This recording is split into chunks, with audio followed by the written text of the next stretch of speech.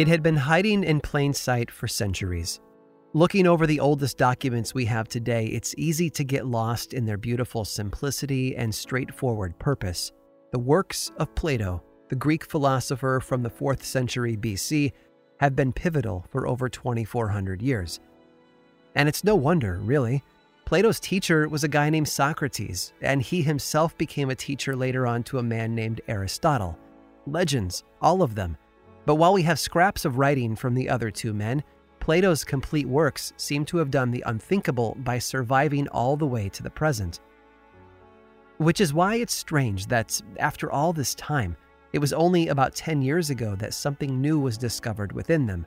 Looking over the oldest manuscripts we have, medieval documents carefully copied out by scribes working with ink and vellum, researchers have found a pattern, a code, hidden in the text.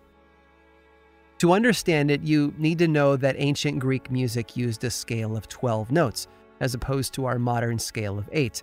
And what researchers have discovered is that Plato's text is practically littered with patterns of 12. In fact, perhaps to drive the point home, every 12th line contains a reference to music. It seems that Plato had something to hide. Why? Well, it comes down to religion. You see, in his day, the Greek pantheon ruled life. Gods like Zeus were worshipped by all and central to how they viewed the world around them. But a mathematician named Pythagoras had threatened all of that because he believed the true building blocks of the universe were numbers and music. For a very long time, students of Pythagorean thought were persecuted, sometimes being forced into exile. And Plato wanted to declare his allegiance to this new philosophy without shouting it out loud in the forum, so he hid it from the religious authorities who felt threatened. It seems that music has always been a controversial topic. From the halls of Athens to the Rock and Roll Hall of Fame, music has been seen by some as an art, and by others as a threat. But few arguments have lasted as long as one in particular. A claim that has been used for centuries to strike fear in the hearts of good people and to hold back progress in a field that has given us so much beauty. Some music, it seems, belongs to the devil. I'm Aaron Mahnke, and this is Lore.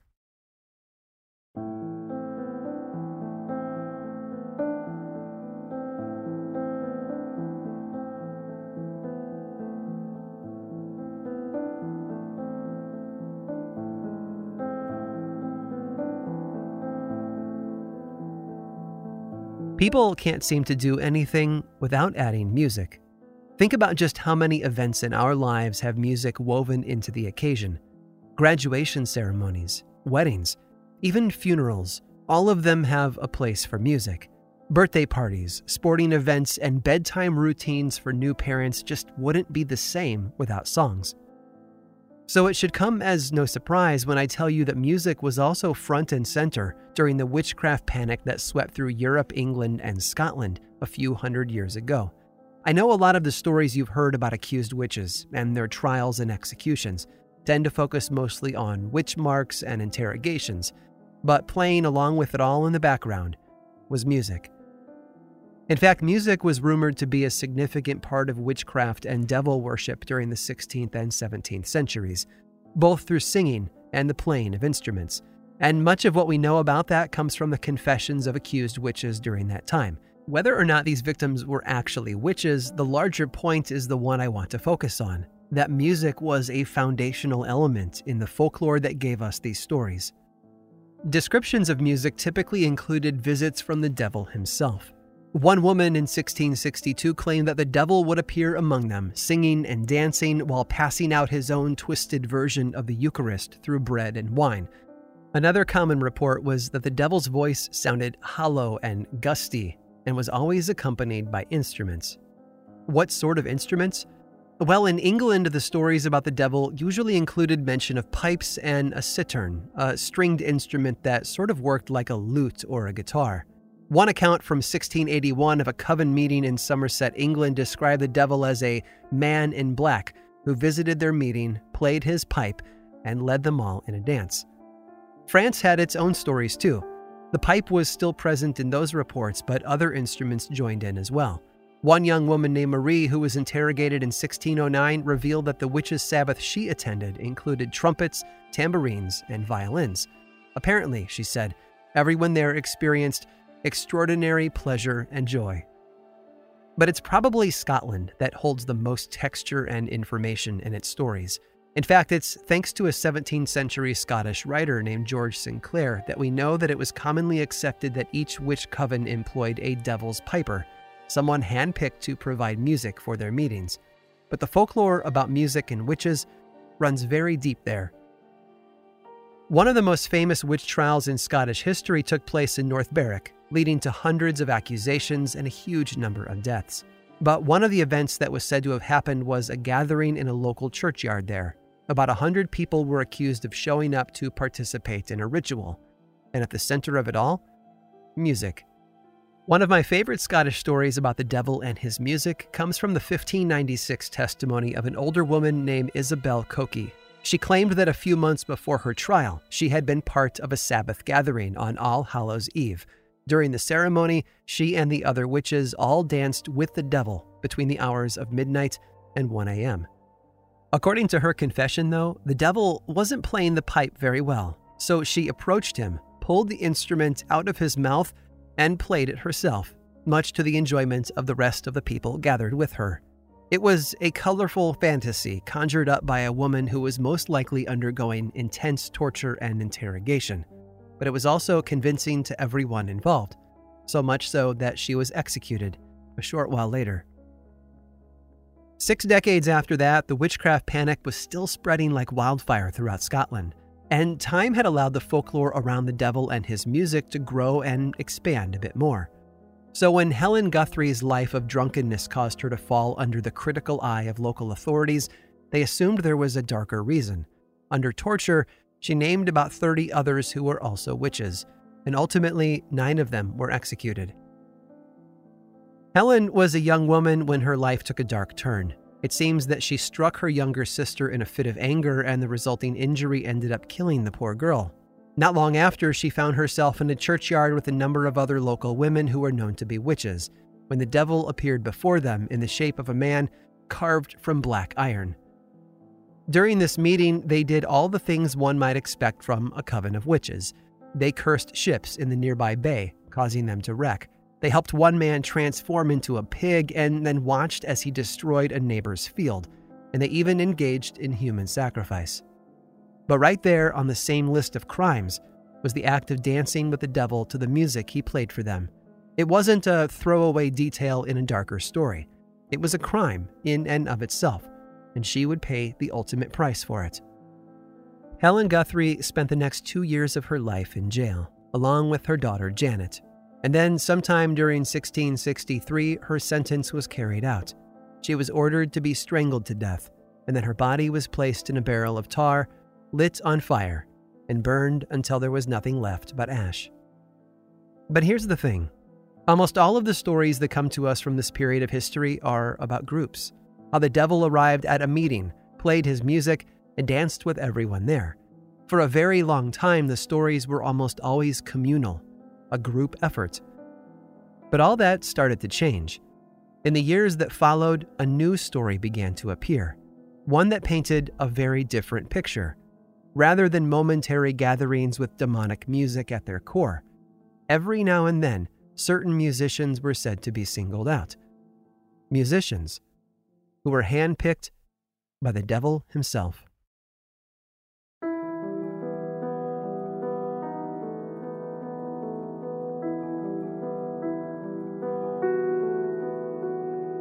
She claims she did it because she had been cheated.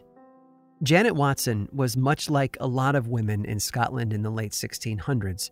She was poor and powerless, and most days were challenging. But every now and then, there was a glimpse of hope. When she stepped into the church that day in 1661, it was to attend the funeral of a local woman who had passed away. This woman was said to have been very wealthy, the polar opposite of Janet, but death had created a unique opportunity.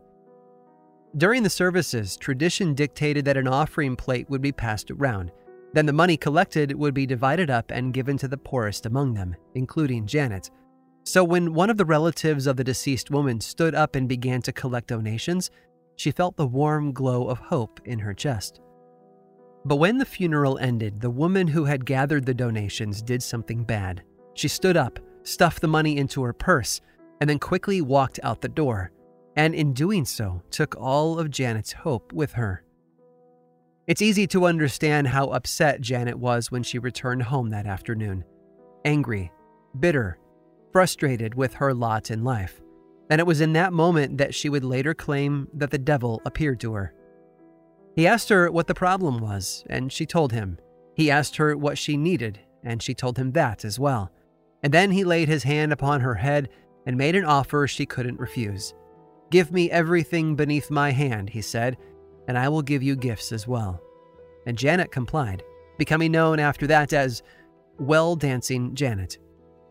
Janet's gift from the devil was dancing, but it's a powerful example of the deal, that dark bargain that a person could make, the easy exchange of their soul for his powers, powers that often strayed into the world of art and music and entertainment. And it's an early example of a story that became all too common as the years passed by. Giuseppe was another of those that had been rumored to have made such a deal.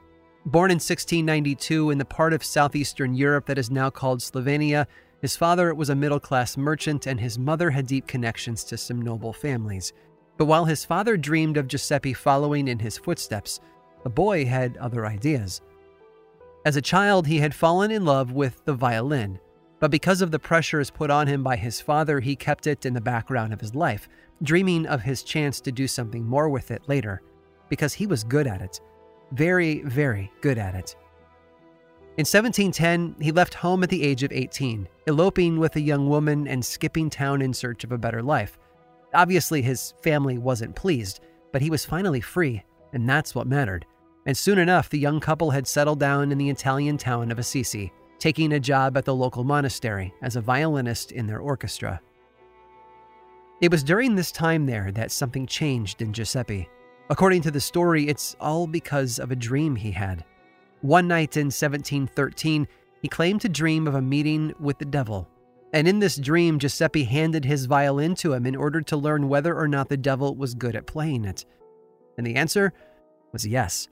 The song Giuseppe heard was so beautiful and so skillfully played that he lost the power to breathe in his dream. And once he woke up, he rushed over to his violin and attempted to replay what he had just heard.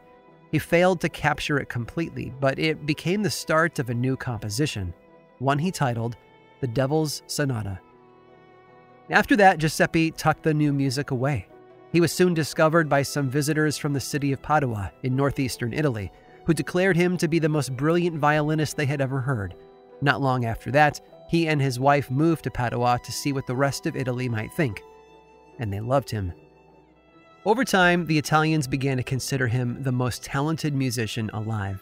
In 1726, he founded his own violin school, taught many students who went on to become stars in their own right, and even became the first known buyer of a violin crafted by Antonio Stradivari. But he never released that dream-inspired song to the public. Why? Well, to hear him tell it, he felt nothing but disappointment with its quality. He had heard the music the devil had made, and his own version failed to live up to it. The difference between them nearly pushed him to quit playing entirely.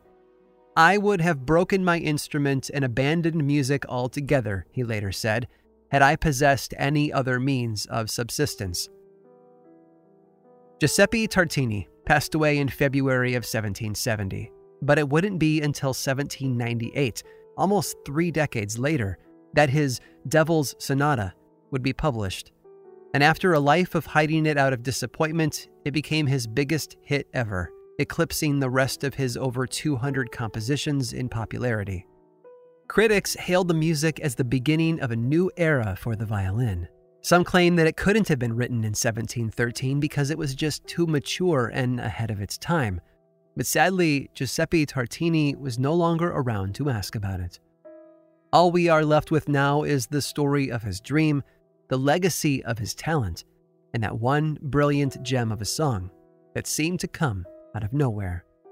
a song that some say was a gift from the devil.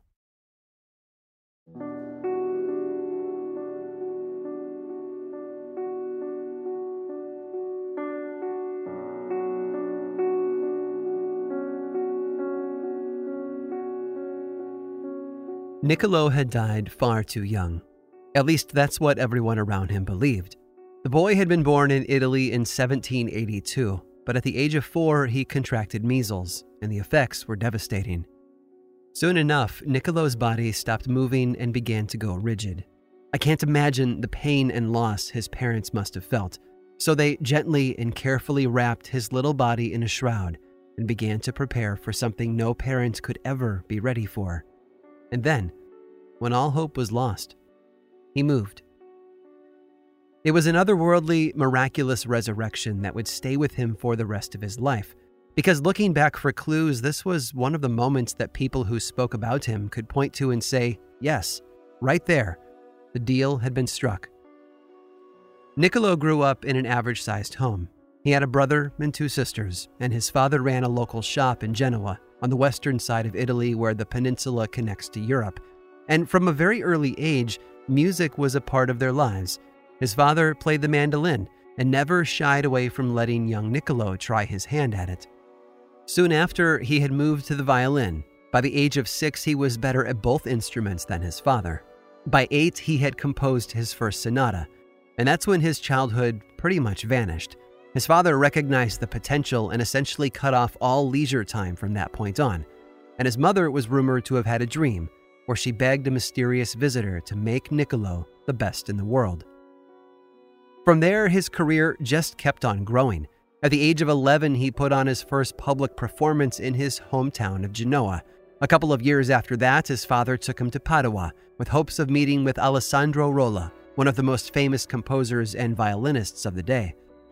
When they arrived, Rolla was sick in bed, so his wife didn't let the boy have an audience. But before leaving, Niccolo noticed one of Rolla's compositions sitting on a table beside a violin, so he precociously picked it up and played the new music. Legend has it that Rolla heard it from the next room over and asked his wife the name of the virtuoso who had come to visit. Niccolo went on his first real tour at the age of 15, but like a lot of child stars, his father was proving to be more of a hindrance than a help. Most of the money he earned went into his father's pocket, driving a wedge between them.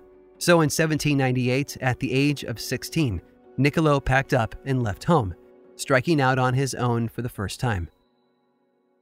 The next 30 years were wonderful and difficult. Niccolo's reputation continued to grow, leading to fame across the country. In 1805, when Napoleon's sister, Princess Maria Anna, visited the Tuscan court in Lucca, Italy, he was brought in to give a concert. It's said that the applause from the audience was so loud and drawn out that monks had to stop it from getting out of hand. After that, he stayed on at the court, giving performances 3 times each week, which meant that he had to find new ways to keep things fresh and entertaining. In one performance, he removed all the strings from his violin except the G and E strings, and then performed a conversation between 2 lovers. It sounds like it could have gone terribly for him, but he pulled it off, much to the delights of the audience. He was known for putting other limitations on himself too, like a juggler putting one hand behind his back to show off just how skilled they are. He would use scissors to cut a string in the middle of a show, and then masterfully adapt without missing a beat. He once even put on a performance with only 1 string, and then composed a whole sonata around it, called Sonata on the 4th String. But he had problems too. With fame and wealth came an addiction to gambling, and a never-ending revolving door of lovers. Many times he was forced to sell off his violin to pay back debts he owed to others, putting his career in jeopardy. But thankfully, he managed to hold on to one of them, a violin that has become a legend in its own right. According to the story, Niccolo found himself without a violin on the eve of a concert. A French merchant happened to hear about this and offered to lend him his own instrument, a violin handcrafted by Giuseppe Guarnieri, a contemporary of Stradivari, maker of the famous Stradivarius violins. It said that the performance was so powerful and the instrument so alive in his hands that after the show, the French merchant simply gifted the violin to him. Over the years, Niccolo's health became more and more of an issue. There was surgery to remove an abscess from his jaw and another for an infection in his leg. He began to suffer from gastrointestinal issues, and his teeth were falling out. But through it all, he played, and audiences all over Italy fell in love. In March of 1828, he debuted on stage in Vienna, which had been a major goal for him since his youth. Over the course of 12 performances, he would go on to cement his place in history as one of the greatest to ever pick up a violin.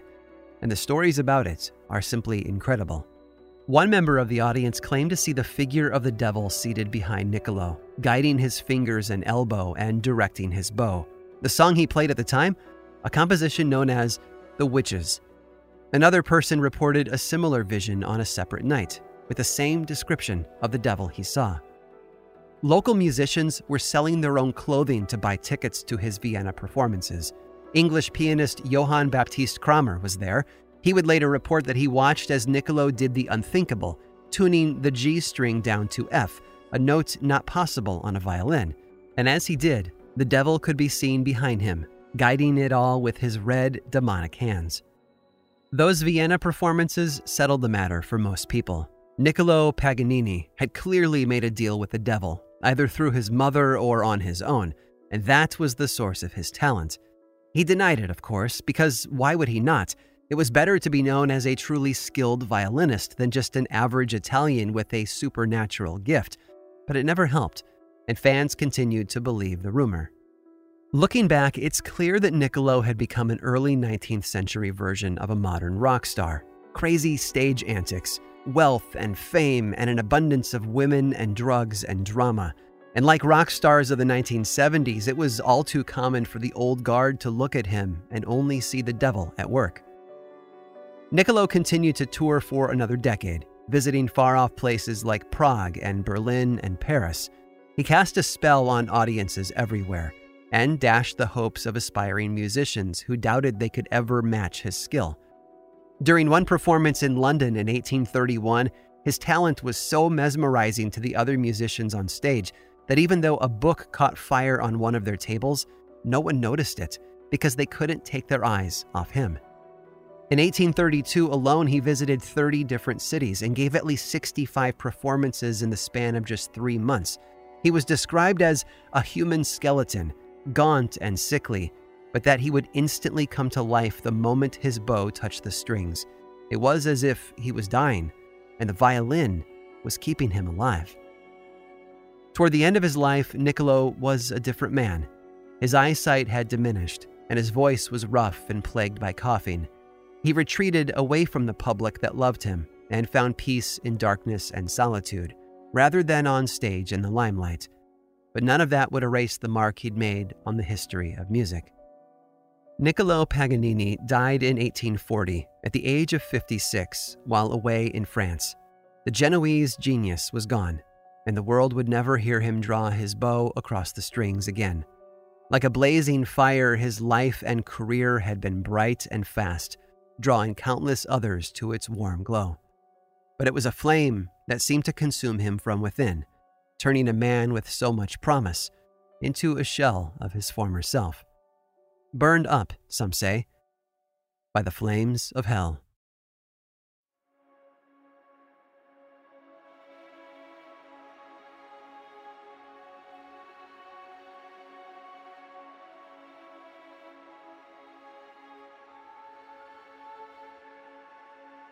Some people defy our expectations. We have assumptions about what we are capable of, and when someone rises above that bar, we're left with a dilemma. Either we believe they are far more gifted than we could ever be, or we soothe our minds with something less rational, that their exceptionalism comes from an outside source. For musicians like Giuseppe Tartini and Niccolò Paganini, there was a lot to come to grips with. Early brilliance, extraordinary talent, and performances that made difficult things seem effortless. It's no wonder that in an era when nearly everything was somehow tied back to the Christian church, the people around them assumed some dark power was at work. The natural explanation turned out to be the most supernatural option as well, that the devil, this figure of fascination and fear in almost everyone's mind at the time, had somehow given them the cheat codes necessary to rise above us all. And in the process, These talented individuals became legends in their own right. They sit on that blurry line between real life and mythological status that very few people ever achieve. So it's only natural that stories about them persist, even after so many centuries. Today, Paganini's violin serves as a reminder of that otherworldly talent. Upon his death, the instrument was not passed on to another human being because he feared letting someone else put their fingers on it. Instead, it was gifted to his home city of Genoa, and it's been considered a national treasure ever since. It's estimated to be insured for over $35 million. Paganini's body, though, didn't get the same immediate respect. Thanks to all the stories that swirled around about his talent, and the fact that he failed to make a final confession to a priest from his deathbed, the Church of Rome denied him a sacred burial. It seems that even though he had denied it in life, the stories of the devil still controlled him in death. For a while, the body was kept in the city of Parma. It would take years before the Pope would relent and allow the musician to be moved back to Genoa, but no burial was allowed. I don't fully understand how his body was stored and displayed, but it seems that his rumored deal with the devil had kept him from finally resting in peace for a good 50 years. Finally, the city of Parma allowed for a proper burial. Today, you can visit his elaborate tomb and pay respects to a man who transformed music, mesmerized audiences around Europe, and arguably became the first rock star in music history. In 2009, a new chapter was added to his story, though. A locked box was put up for auction, which contained a lock of the musician's hair, a gift from Paganini himself to a friend and admirer back in 1831, and it allowed scientists to run a few tests. Now, it was believed at the time that Paganini had died due to tuberculosis, but the chemical tests revealed a different story, one that shed new light on the final years of the musician's life. It seems that the hair contained massive amounts of something that should not have been there: mercury. Historians now think they know the truth. All those many years of lovers had left Paganini battling syphilis, a disease that was commonly treated with doses of mercury. And many of the symptoms of mercury poisoning line up with his final days: gastrointestinal issues, loss of sight, a preference for darkness and silence, and big personality changes. Every bargain is made up of two sides, each trading something in return for what the other has to offer. History might be filled with stories of humans trading their souls for powers from the devil, but that doesn't mean our normal everyday trade-offs are any less destructive. And for Niccolò Paganini, it was fame that turned out to be its own kind of devil.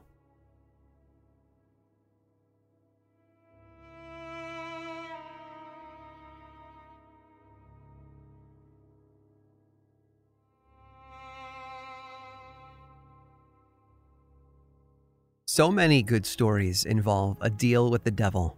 But while those tales have roots in historical events from hundreds of years ago, that doesn't mean the folklore has faded away. In fact, if you know where to look, you can still find echoes of it in more modern stories. And I have just the one to prove it. Stick around after this brief sponsor break to hear all about it. This episode of Lore was made possible by Wondrium. I've loved sharing all the things I've learned from the Great Courses Plus over the years, and I've heard fantastic feedback from so many of you who have signed up, too. And now the Great Courses Plus is Wondrium. That's Wondrium. It's everything we already love about this streaming service, but so much more. And if you haven't signed up for Wondrium yet, what are you waiting for? My current favorite is Crimes of the Century, a selective history of infamy, and I've been learning so much. This is a must-watch for true crime fans. I felt such a roller coaster of emotions while I watched it. But that's not all. Wondrium has thousands of hours of fascinating, mind-blowing video and audio content to explore. Documentaries, tutorials, travelogues, and more. Find answers to the questions you've always wondered about, and even the ones you've never thought to ask. I know you're going to love Wondrium as much as I do, so use my special URL so they know I sent you. Go now to Wondrium.com/lore, and for a limited time, sign up and you'll get a free month trial of unlimited access. That's Wondrium.com/lore. Wondrium.com/lore. This episode was also made possible by SimpliSafe. When Simply Safe Home Security's founders, Chad and Eleanor Lawrence, designed their first security system in their kitchen, they did it for a very personal reason. Their friend's home had just been broken into, and they were struggling to find a security system that was simple to set up and would make them feel safe again. Making people feel safe is what Simply Safe has been doing ever since that moment 15 years ago. A passion to protect people not only drives every engineering detail in its products, but it motivates every interaction with its customers. And the thing is, Simply Safe just makes it so easy. It takes about 2 minutes to customize a system on their website, simplysafe.com/lore. The system arrives in about 7 days, and then it takes about 30 minutes to set up. I've done it myself, getting the grim and mild office all set up, and it's really easy, and so is the day-to-day use of their system. As my listener, you can save 20% on your Simply Safe security system and get your first month free when you sign up for interactive monitoring service. Just visit simplysafe.com/lore to customize your system and start protecting your home and family. That's simplysafe.com/lore. And finally, this episode was made possible by the good people over at Squarespace. Lore started out as a side hustle. I was working a job but writing weird little stories in the evenings. Eventually, though, I was able to turn that hustle into something more. And if that's your dream as well, you're going to need an online home for whatever you create. An online home for your writing, your art, or maybe an entirely new business. But rather than learn to code a website on your own, why not give Squarespace a try? Squarespace allows you to build your ideal website with dead simple editing controls. Check out the Lore website for a demonstration of just how amazing your website can be. I honestly can't imagine managing my website any other way. Squarespace has a huge library of beautifully designed templates to help get you started, powerful e-commerce features if you want to sell products, free hosting, and award-winning 24/7 customer support. Honestly, Squarespace has everything you need to give your new project a clean, professional face. Get started today for free. Just visit squarespace.com/lore to start your free trial website. When you're ready to launch, be sure to use the offer code LORE at checkout to save 10%. Squarespace. Build something beautiful.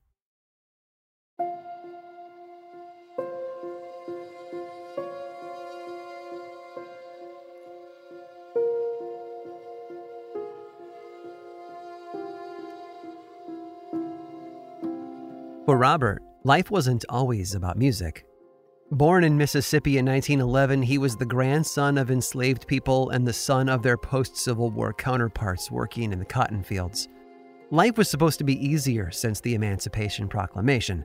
3 new constitutional amendments had given newly freed enslaved people more civil rights, and Reconstruction was dismantling many of the systems that had led to the Civil War. But during the 4 decades leading up to Robert's birth, a new breed of Southern politician had risen up, known as the Redeemers, who wanted to return to the way life had been before slavery had been abolished. So Robert's parents moved around a lot, looking for work that paid fair enough wages to support their family. Around 1916, though, something changed. Historians today refer to it as the Great Migration. Over the following 6 decades, over 6 million African Americans would move out of the South in search of a new home that honored their new rights. But Robert's family wasn't one of them. Maybe they couldn't afford the journey, or perhaps family ties kept them in Mississippi. But regardless, it left teenage Robert with fewer friends and more time on his hands. And that's when he turned to music.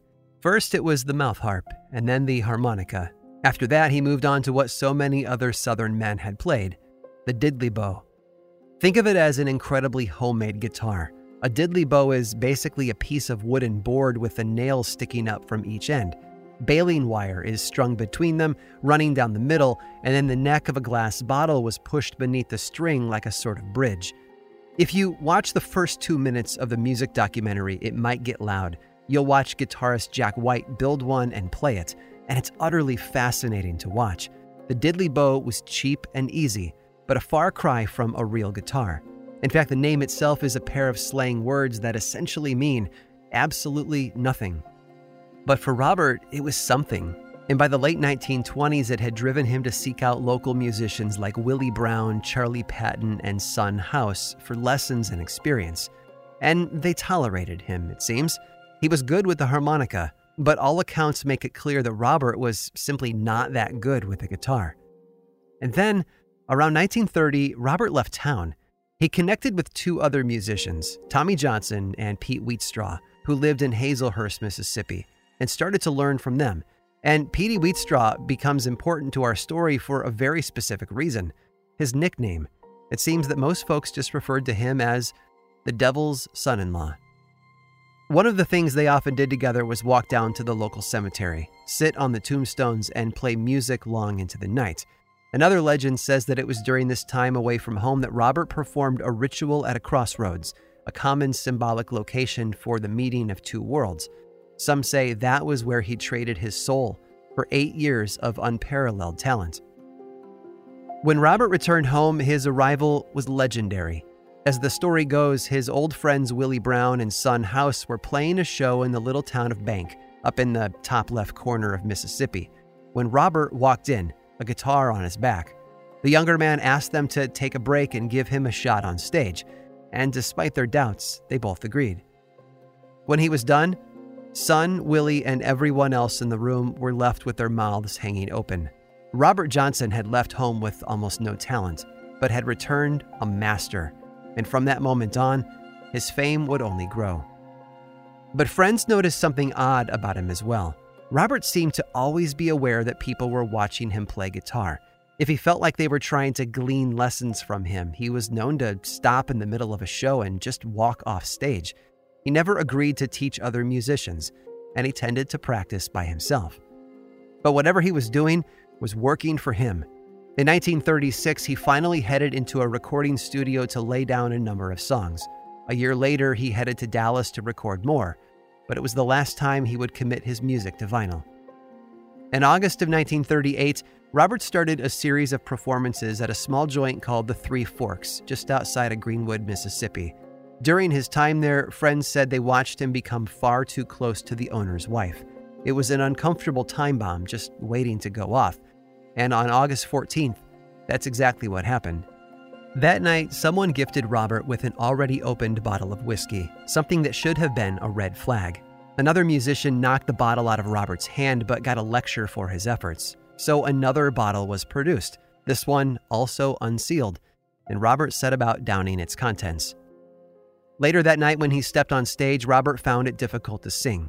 Not long after that, he stopped in the middle of a song and wandered off stage, stepping outside for fresh air. 2 days later, he was dead. The trouble was, not many people knew it. Remember, this was the South in 1938, a world where the black community didn't matter, and men like Robert Johnson, however famous in his small circle, were simply too easy to forget. And the best way to understand that is through one last story.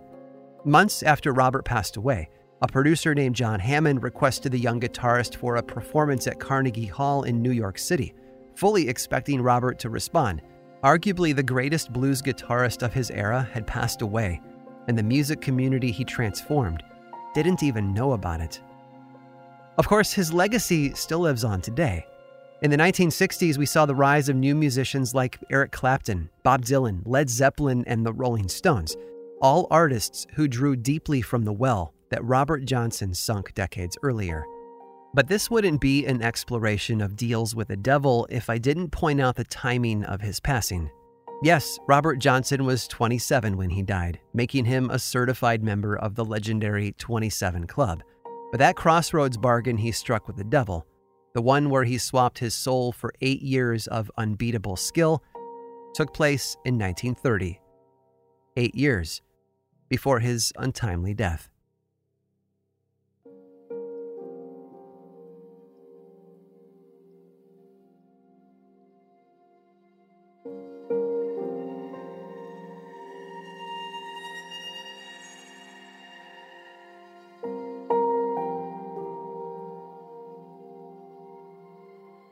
This episode of Lore was written and produced by me, Aaron Mahnke, with research by Taylor Hagerdorn and music by Chad Lawson. Lore is much more than just a podcast. There's a book series available in bookstores and online, and 2 seasons of the television show on Amazon Prime Video.